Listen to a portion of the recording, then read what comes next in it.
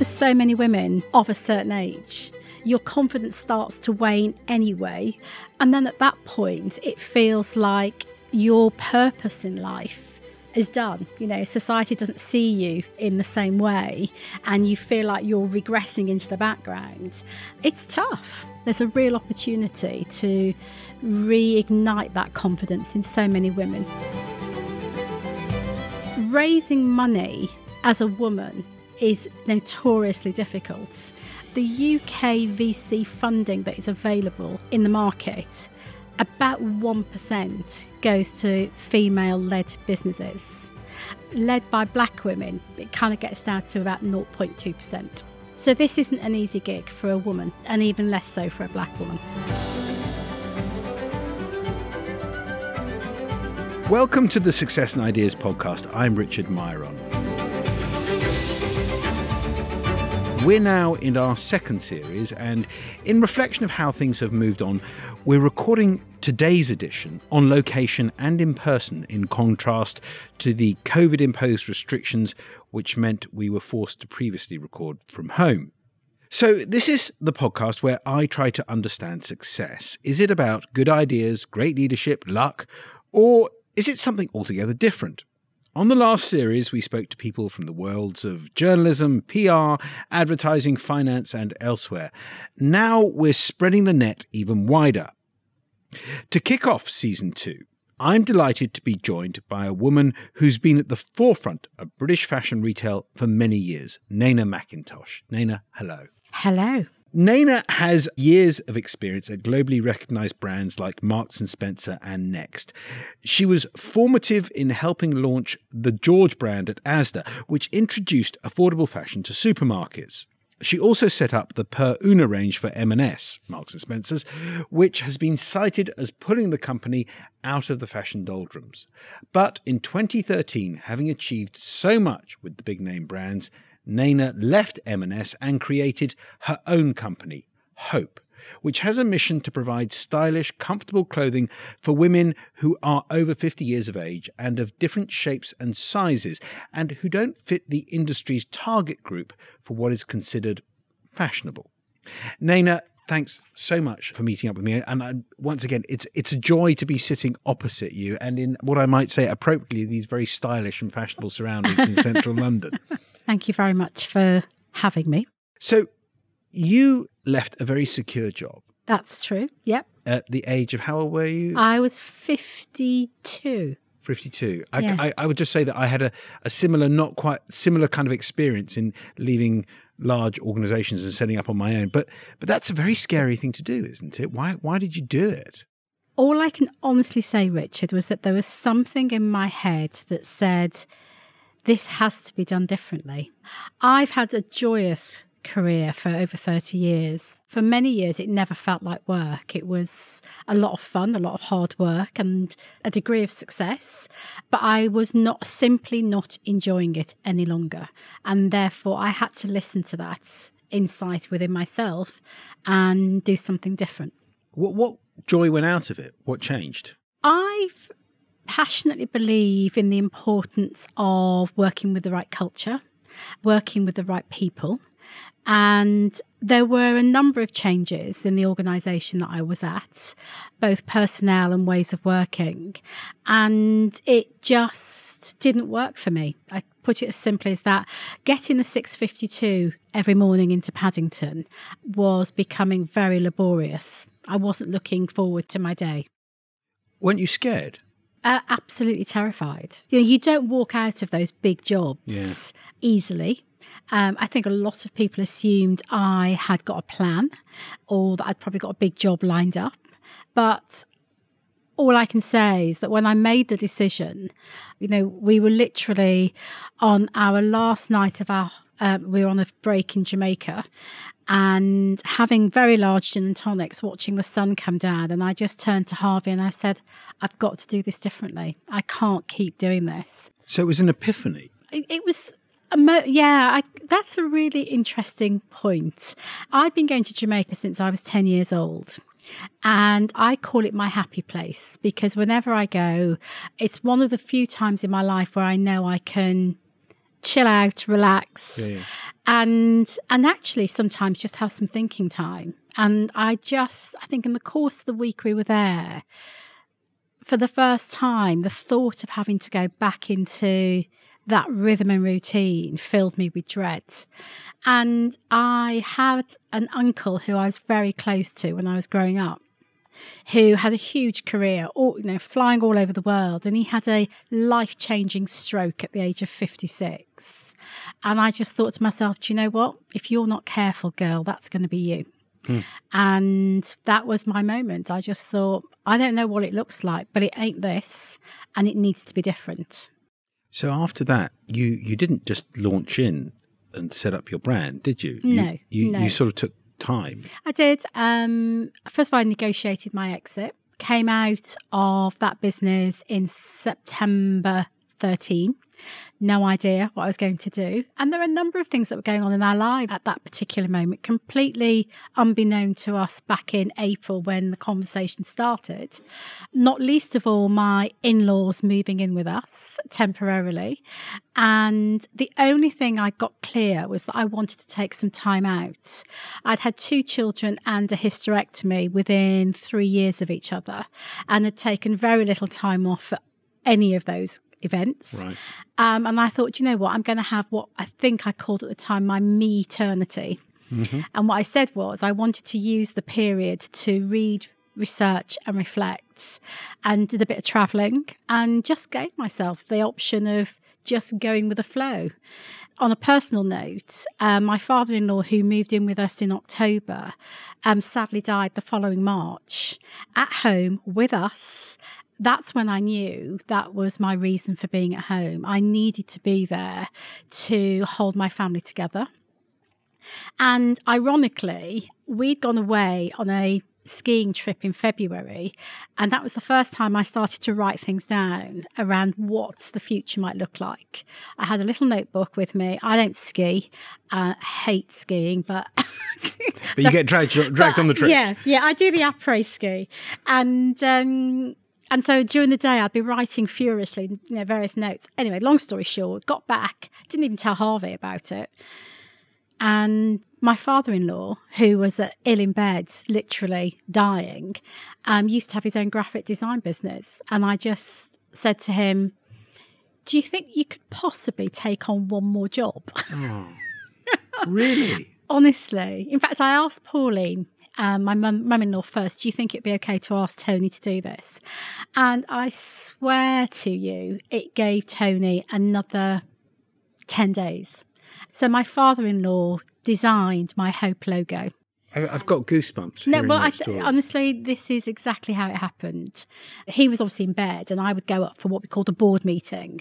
We had to wait until the carers had gone, so he was clean shaven, he'd got a clean T-shirt on and all that stuff. And then I would go in and have a meeting. And the day we went in for him to show me his 2 proposals, and he chatted it all through as if it were a pitch. It was amazing. And he literally turned over 2 pieces of paper, and he said, "This is what I think. X for this, Y for that." And I just looked at the first one. I said, "Tony, I hate it." I said, not for me. But this one, I said, if this brand is a success, that is the logo that will be on the fascia of the first store we open. That's what happened. Yeah. You've taken that logo. Yeah, that's it. Honestly, it is his design in the Dorothea font. So it's a real tribute to him. It was quite a moment. Unbelievable. I mean, because also Hope, in other ways, as you've told me, it's also reflective of your family and your own background. It is, yeah. And I also remember when we had our first press pack that went out, some journalist, who I can't remember, doesn't matter now, said, "Oh, what a ridiculous name. It sounds desperate." And I just said, actually, I think hope is one of the most positive expressions of optimism. I said, and furthermore, it's my mother's name, so I'm really cool with it, thanks. And your daughter's name? Is it your daughter? Yeah, and Florence Hope. Yeah, so both, so 2 of the most important women in my life have that name. That's lovely. And I think that, doesn't it go to the heart of how you see business and how you see life, right? As family being at the central element. And I think, Richard, when I came out of the business I was working at, You describe it as an epiphany, and maybe that's what it was, I don't know. But there was a part of me that wanted to understand, what was it that I was fighting against? What was it that was so deeply uncomfortable in the culture for me? And I'd done a piece of work with my exec coach probably 5 years earlier, which is still in my office at home, where we'd done something on what we called personal values. So what really, we started off with something like 500 values and narrowed it down. And then eventually you had to get it down to your top 10. And when I went back to those values, my first 5 were family, friends, love, trust, and integrity. And that's what I then knew it had to be about. Whatever I did going forward, it had to tick those boxes. Because for me, that's what was lacking where I was. And therefore, I knew that would have to be the pillars of anything that I would do in the future. Not necessarily for myself, but even a business that I might choose to work with or someone I might choose to collaborate with. This whole thing about values for me was incredibly important, which I know sounds emotional. And some people say, well, that sounds like a load of old baloney. But there is something about getting to that point in your life when you start to understand yourself and realise there are some boxes that just have to be ticked, otherwise it's not worth doing.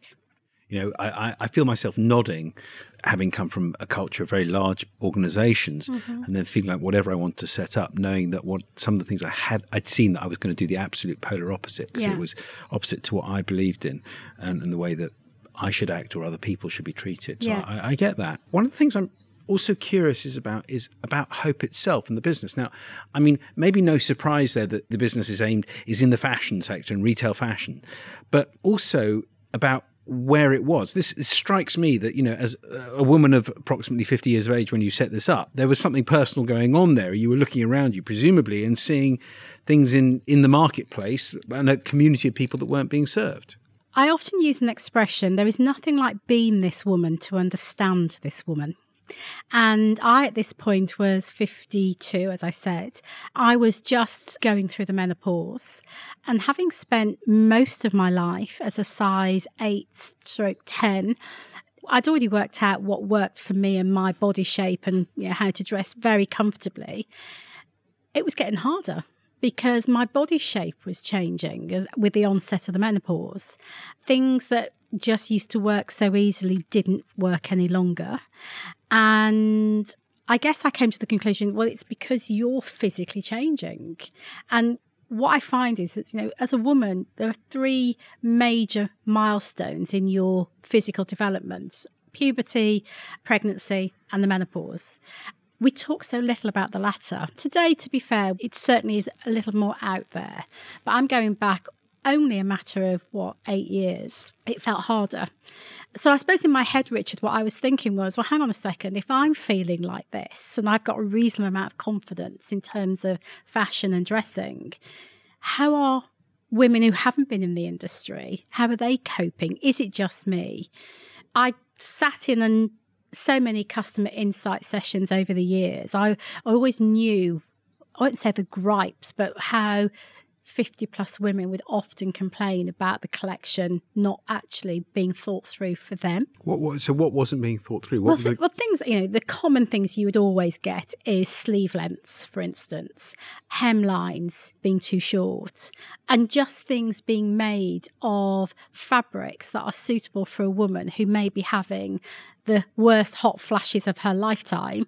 So therefore, quite often women are really averse to wearing synthetic fabrics at that particular moment in time. So just thinking those things through was top of my mindset. And I guess part of it for me was also, and I use this word really cautiously, externally, although we talk about it all the time in the office, comfortable. Makes me giggle when people say, elasticated waist trousers are so old and unflattering.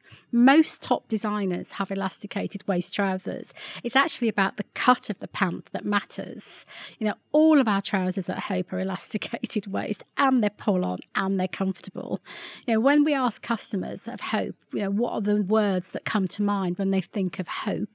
The things they talk about is style, quality, and comfort. I'll take those three qualities any day of the week because that's what we set out to do. So I unashamedly say Hope is about creating the best quality clothes that we can in the best quality yarns and fabrics that are comfortable to wear and that ultimately make women feel beautifully confident. Because if a woman is confident, Richard, then she moves differently, she behaves differently. And whilst we can think that fashion is frivolous, actually, in my view, it isn't. It's a really important statement that we make about how we look and how we go into the world.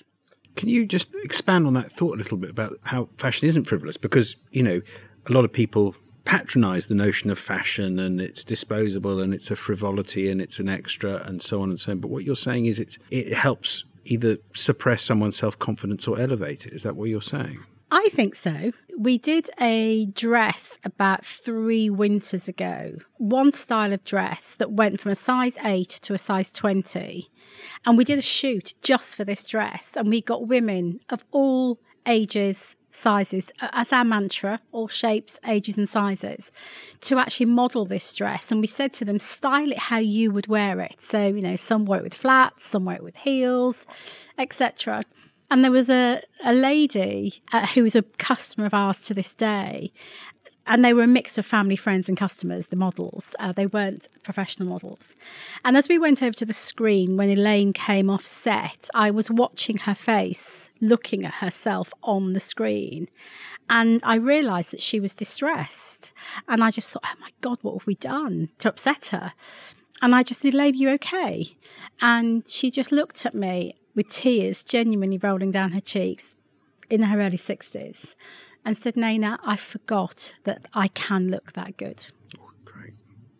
So important. So don't tell me it's not about confidence. Yeah, absolutely. It is. For so many women of a certain age, your confidence starts to wane anyway for all the reasons I've just said. And then at that point, it feels like your purpose in life is done. Society doesn't see you in the same way and you feel like you're regressing into the background.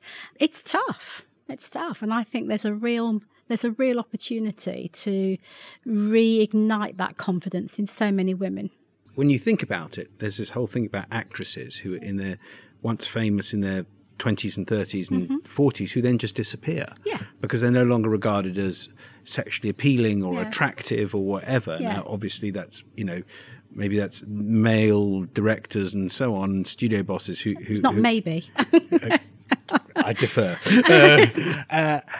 So what you're saying is, in a way, it's maintaining that sense that women can be sexual beings or attractive beings, in their 50s and 60s, which maybe has been something that wasn't thought of previously. I'm not saying it's about women being sexual beings or attractive beings. I'm saying it's about women being confident about themselves. Right. And but it includes that, I think. Yeah, but I think it's different for different individuals. So Fair whatever enough. ticks your box for confidence, yes, it may be about hair, it may be, anything.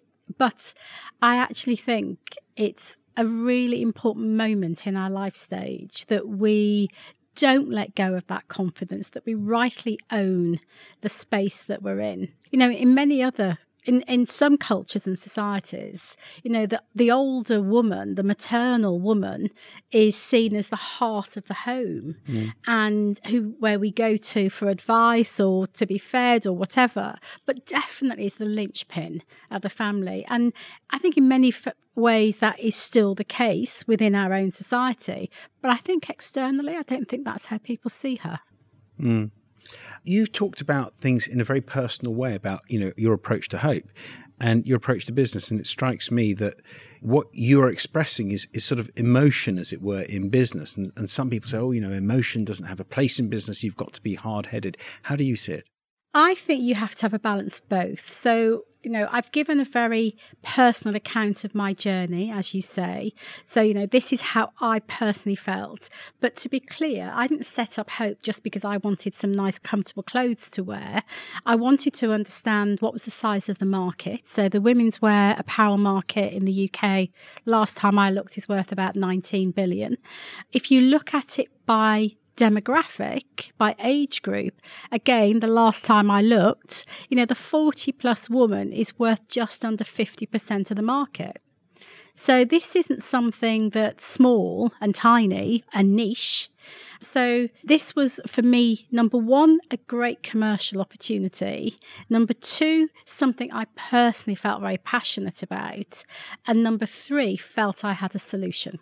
What are the barriers that you experienced to setting up a business, as a woman? And do you think that, maybe asking the obvious, or how much more difficult is it for a woman to set up a business such as you've done than it is for a man? I think it depends how you want to structure the business. So we knew from the get-go that we wanted to raise funds for the business.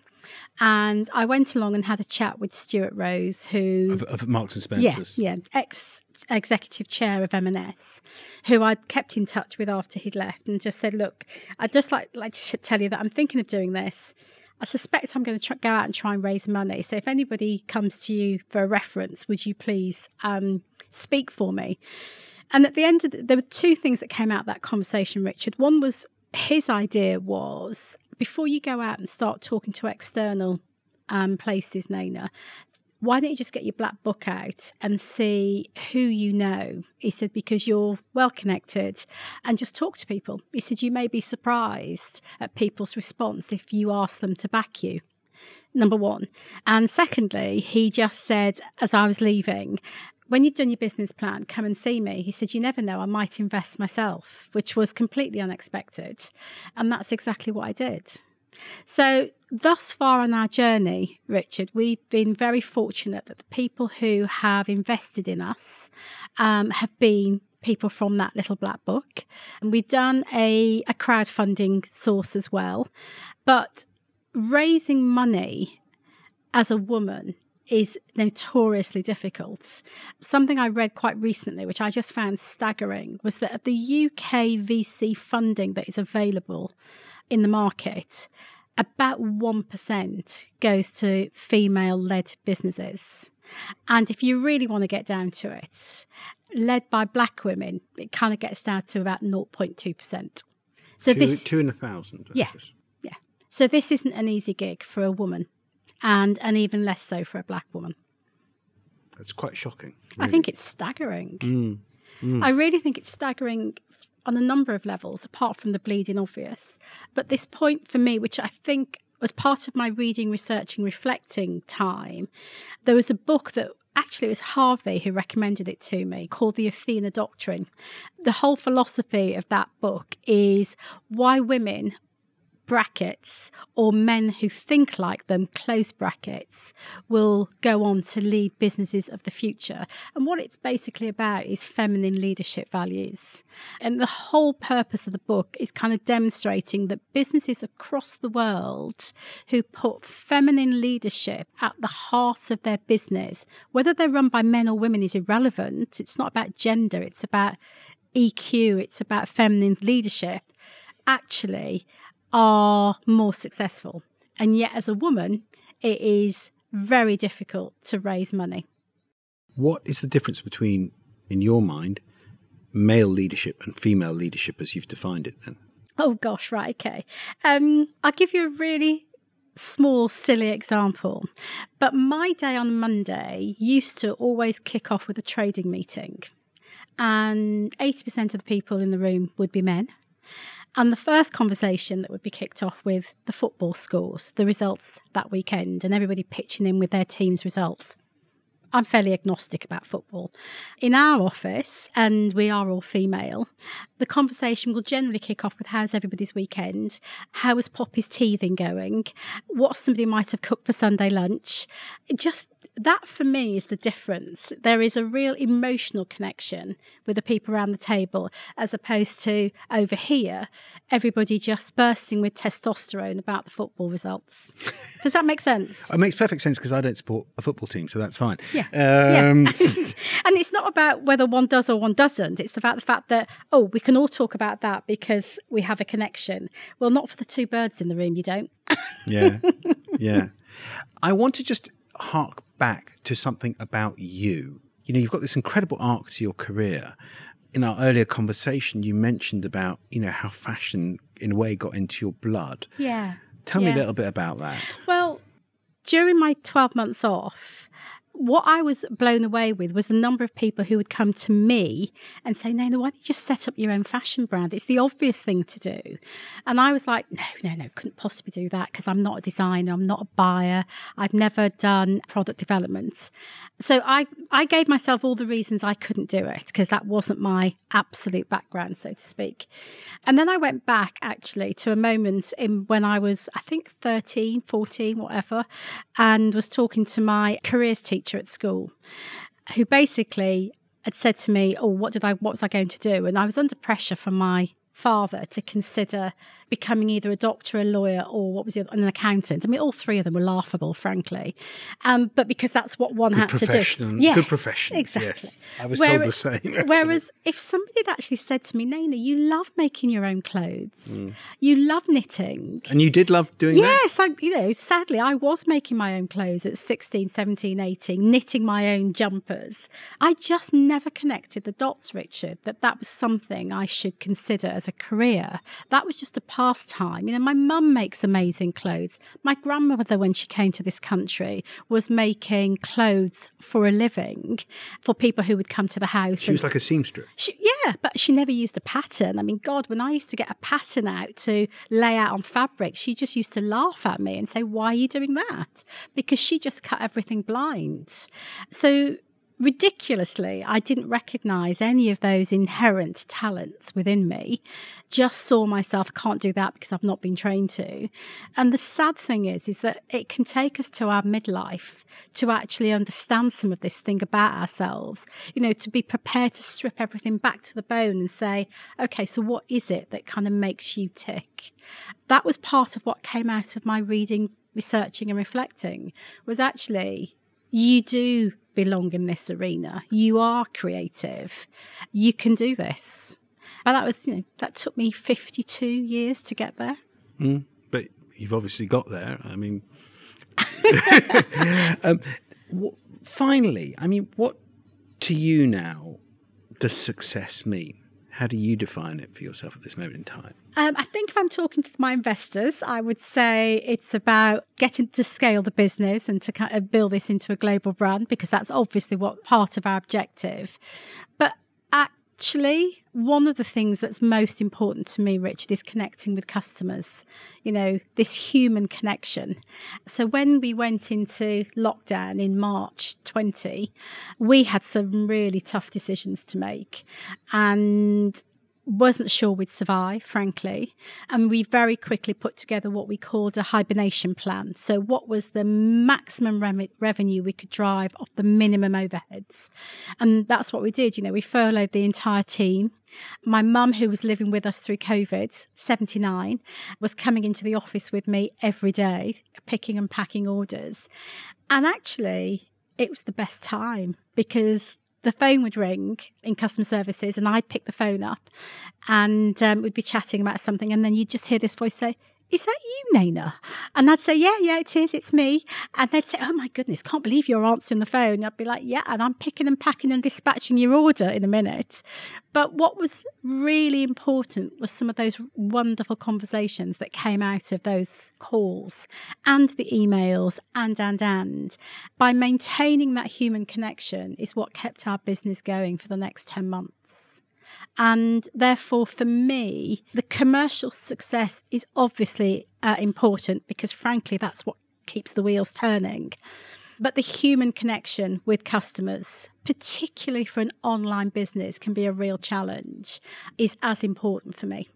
Nayna McIntosh, thank you. Real pleasure to talk to you. Oh, thank you so much for having me. I've thoroughly enjoyed it. So that was Nayna McIntosh for what was a wonderful conversation, partly down to the fact that we actually got to meet each other. And Nayna is a person who is possessed, I think, with enormous passion for what she does. And her drive is really interesting because it comes from somewhere, I think, which is very personal. She spoke about the enjoyment of interacting with customers, the enjoyment of creating a business for people like her and for making people feel better about themselves.